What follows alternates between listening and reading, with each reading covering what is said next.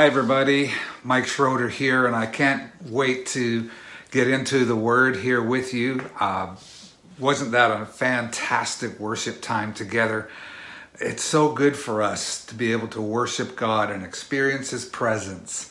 And even though we're still online, there's still a unity that comes because we know one another and we love each other and we're loving the Lord Jesus together at a time like this. What a blessing it is. Thank you so much for allowing us to be in your home once again today. What a wonderful experience it is to serve God together. If you don't know who I am, my name is Mike Schroeder, and my wife and I serve as pastors here at Life Church in White Rock, British Columbia.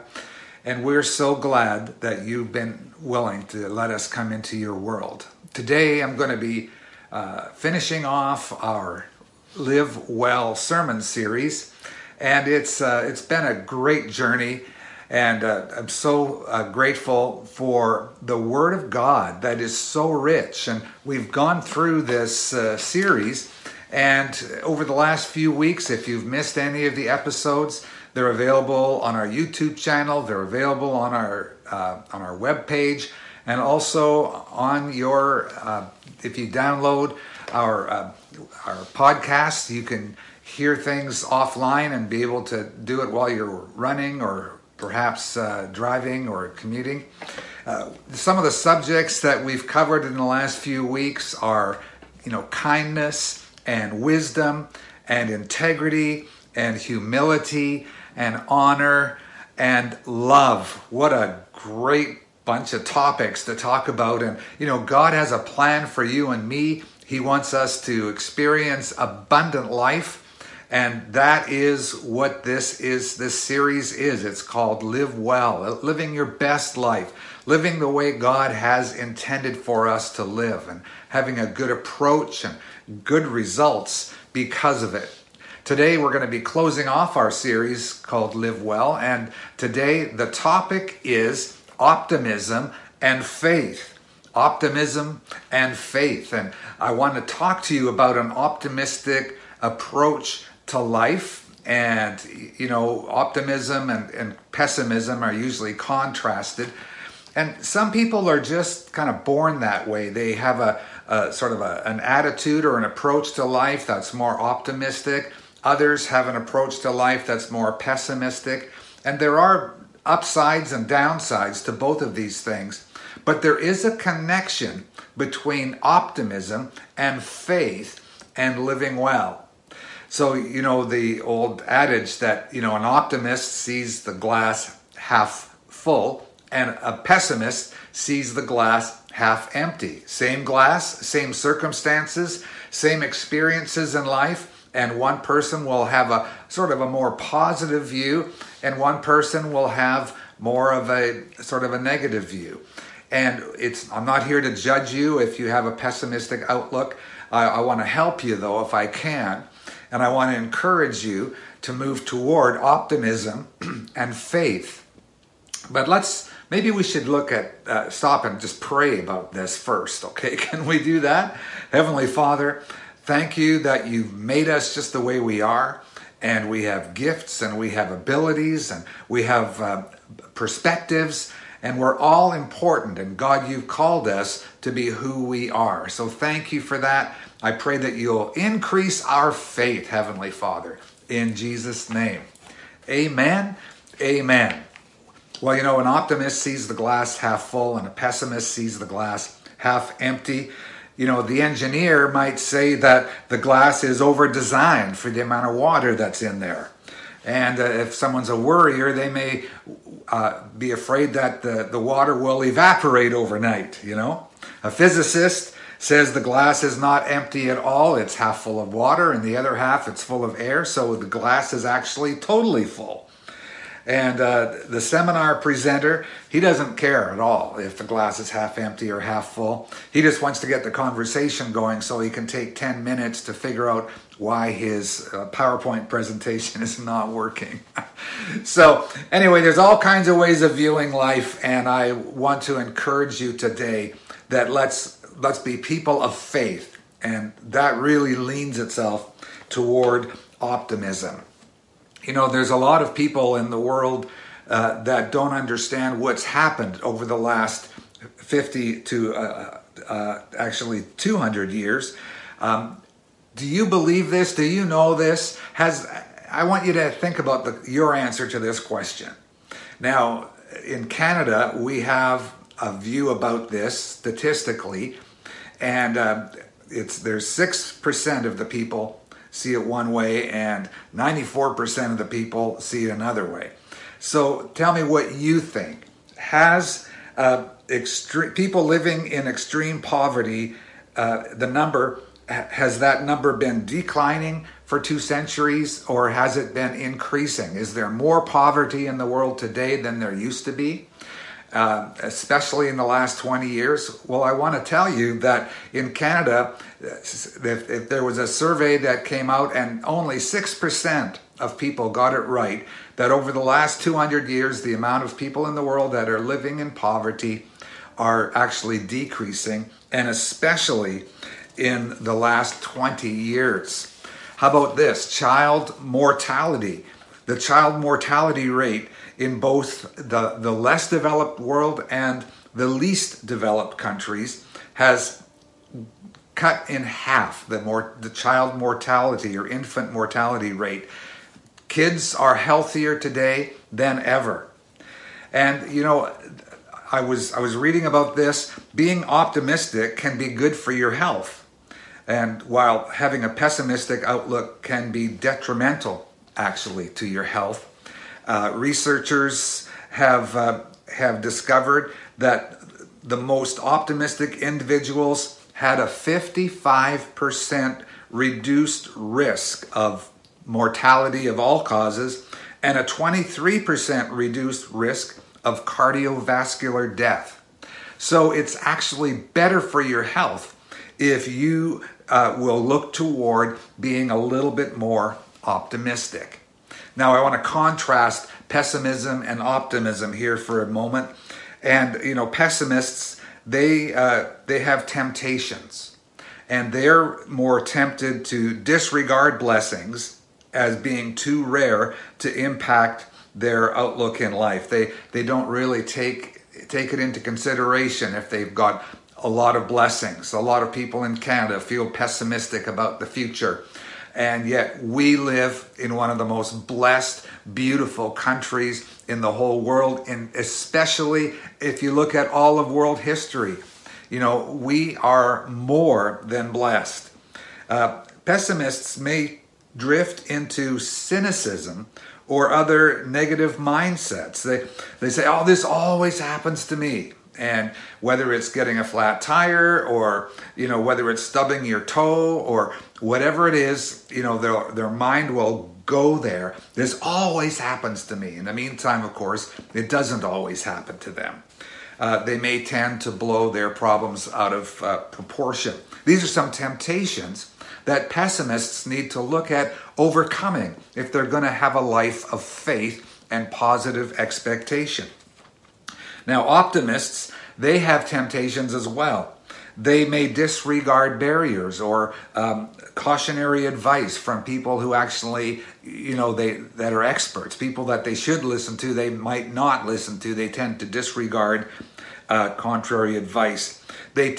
Optimists tend to drift toward pride when they have accomplishments. And they tend to lean on their own strength. I was thinking about an optimist who in the movies, and it's a story based on a true story. The Sound of Music, and Julie Andrews, she sings this song, I have confidence in confidence alone. Besides what you see, I have confidence in me. And actually, that's not a theologically sound way to be. Having confidence in yourself. God wants us to have confidence in Him and have no confidence in our flesh, in ourself. And so, it's okay to have an optimistic view. I tend to kind of bounce back and forth a little bit, but, we need to be people of faith, and our optimism has to be based on faith in God. So optimists tend to have strengths. They tend to find that when they're blessed, it energizes them. And that's easy for me to say. Obstacles are seen as opportunities to overcome. And someone pointed out that King David, when he was fighting Goliath, he figured Goliath was so big, it's impossible to miss that guy. And so he went out to battle and he hit him right in the forehead with that stone from his sling. Pessimists, they have strengths as well. They tend to see potential challenges, and it can help us keep our feet on the ground. So maybe you're a pessimist. Don't go to the negative, but go to find ways to help people avoid issues and problems. Be a problem solver instead of saying, well, it can't be done because of this barrier and that barrier. Yes, there's barriers, and you might be well suited to find those barriers and see those things because of the way that you look at life. But don't go to the negative. Stay strong in faith. Pessimists can really, they can be people who could help formulate strategies to overcome barriers. Now, I want to leave you with some scriptures here today. And, these are scriptures that I believe are connected to this issue of being optimistic, but in the right way, and having our faith in God. And God help us to be people of faith, people who believe for good things. God has a heart for us, a heart of love and compassion. And even Jesus himself, he said, look, the devil comes to steal and kill and destroy, but I have come that you might have life and have it to the full. Listen to what the Bible says about love. And love is optimistic. Love never gives up. Love never loses faith. This is 1 Corinthians chapter 13 and verse 7. Love is always hopeful and endures through every circumstance. When we walk in love and love for God and we love people around us, this is our approach to them. We don't give up on people. We don't lose faith in God. We're hopeful. We believe. We trust. That's what optimism looks like, and it's really faith. But it's faith in God. It's not just being confidential, have confidence in confidence alone. Optimism just because you're an optimistic person and it'll all work out. Well, it might not all work out. We have to do something about it. We have to trust in the right place, not on our own strength. We have to listen to those around us that do see obstacles so that we can avoid them and overcome them. Here in Galatians chapter 2 and verse 20, there is an optimism here, but it's tempered by a realism. It's tempered by having your feet on the ground, and it's tempered by a true faith where it needs to be placed, not in our own strength, but in the strength that God gives. Here's Galatians chapter 2 and verse 20. Paul says this, "My old self has been crucified with Christ." Now the word crucified is a very powerful, very packed word. There's just a lot of weight behind it. People in those days when this was written, they witnessed crucifixions, and it was a horrible event. And Paul said this, "My old self has been crucified with Christ." That's my passions. That's my tendency to sin. That's my old way of thinking. What I've repented from. I've turned away from those things and I've turned to Christ. My old self is crucified with him. But it's no longer I who live, but Christ lives in me. So this is what he says. I live in this earthly body by trusting in the Son of God who loved me and gave himself for me. I'm not dependent on myself. I don't just have confidence in confidence alone, but my confidence and my hope and my trust is in Jesus Christ who loved me and gave himself for me. These are historical facts that Jesus Christ came into this world to save sinners. And he saved me. He saved you. And if you turn to him, if you receive him, he will give you the power, the authority to become a daughter and son of God. What a wonderful Savior. And last but not least here, I want to share with you from Philippians chapter 4, verses 11 to 13. And he says, Paul does, he says, I've learned to be content with whatever I have. Now, you might say, well, it's easy for Paul because he was such a mighty, apostle. But you got to remember, he wrote this particular letter to the Philippians. He wrote it from prison. He was not free at that time. He was bound and in jail, and he was facing the lions in the Colosseum. Is actually what he was facing at this time. But as it turns out, he didn't. He got out of prison after this. But anyways, he didn't know that. He says, I've learned how to be content with whatever I have. I know how to live on almost nothing or with everything. I have learned the secret of living in every situation, whether it's with a full stomach or empty, with plenty or little. And this is a scripture that you've heard before. Maybe you've said it. It says this: I can do everything. I can do all things through Christ who gives me strength. Now, we might think that it's only that we can experience all the positives with Christ. But actually, he says, I can experience tough times too. I've learned to be content. I've learned to be happy. And having a life of faith and having a life of optimism is actually a very, very healthy way to live. In fact, research has shown that happy people are grateful people, are optimistic people. It kind of all goes together. And God wants us to realize that He is good, that He loves us, and that He has a bright future for us. Nothing can compare to the hope that we have in Jesus Christ. So what we need to do here is we need to have our focus not in our own strength, because, if we're a pessimist, we'll look at our own strength and say, I can't do anything right. And if we're an optimist, we might look at our own strength and say, yeah, I can do this. And there's a place for having that confidence, but we have to remember that our confidence is found in Jesus Christ. God help us to be people of faith who put our trust in Him. Now, maybe you're here today and you think, well, I'm kind of a pessimistic person, but I really don't know what to do with Jesus Christ. Listen, I want to tell you, you need to acknowledge that you need Him. That's a humble thing. Not that God wants to humiliate us, but He wants us to be aware of our need for Him. Jesus, I need you. Come on, let's pray this out loud together. Jesus, I need you. I know that in my life, I have many weaknesses, and I may sometimes feel really confident, and I may sometimes feel really weak.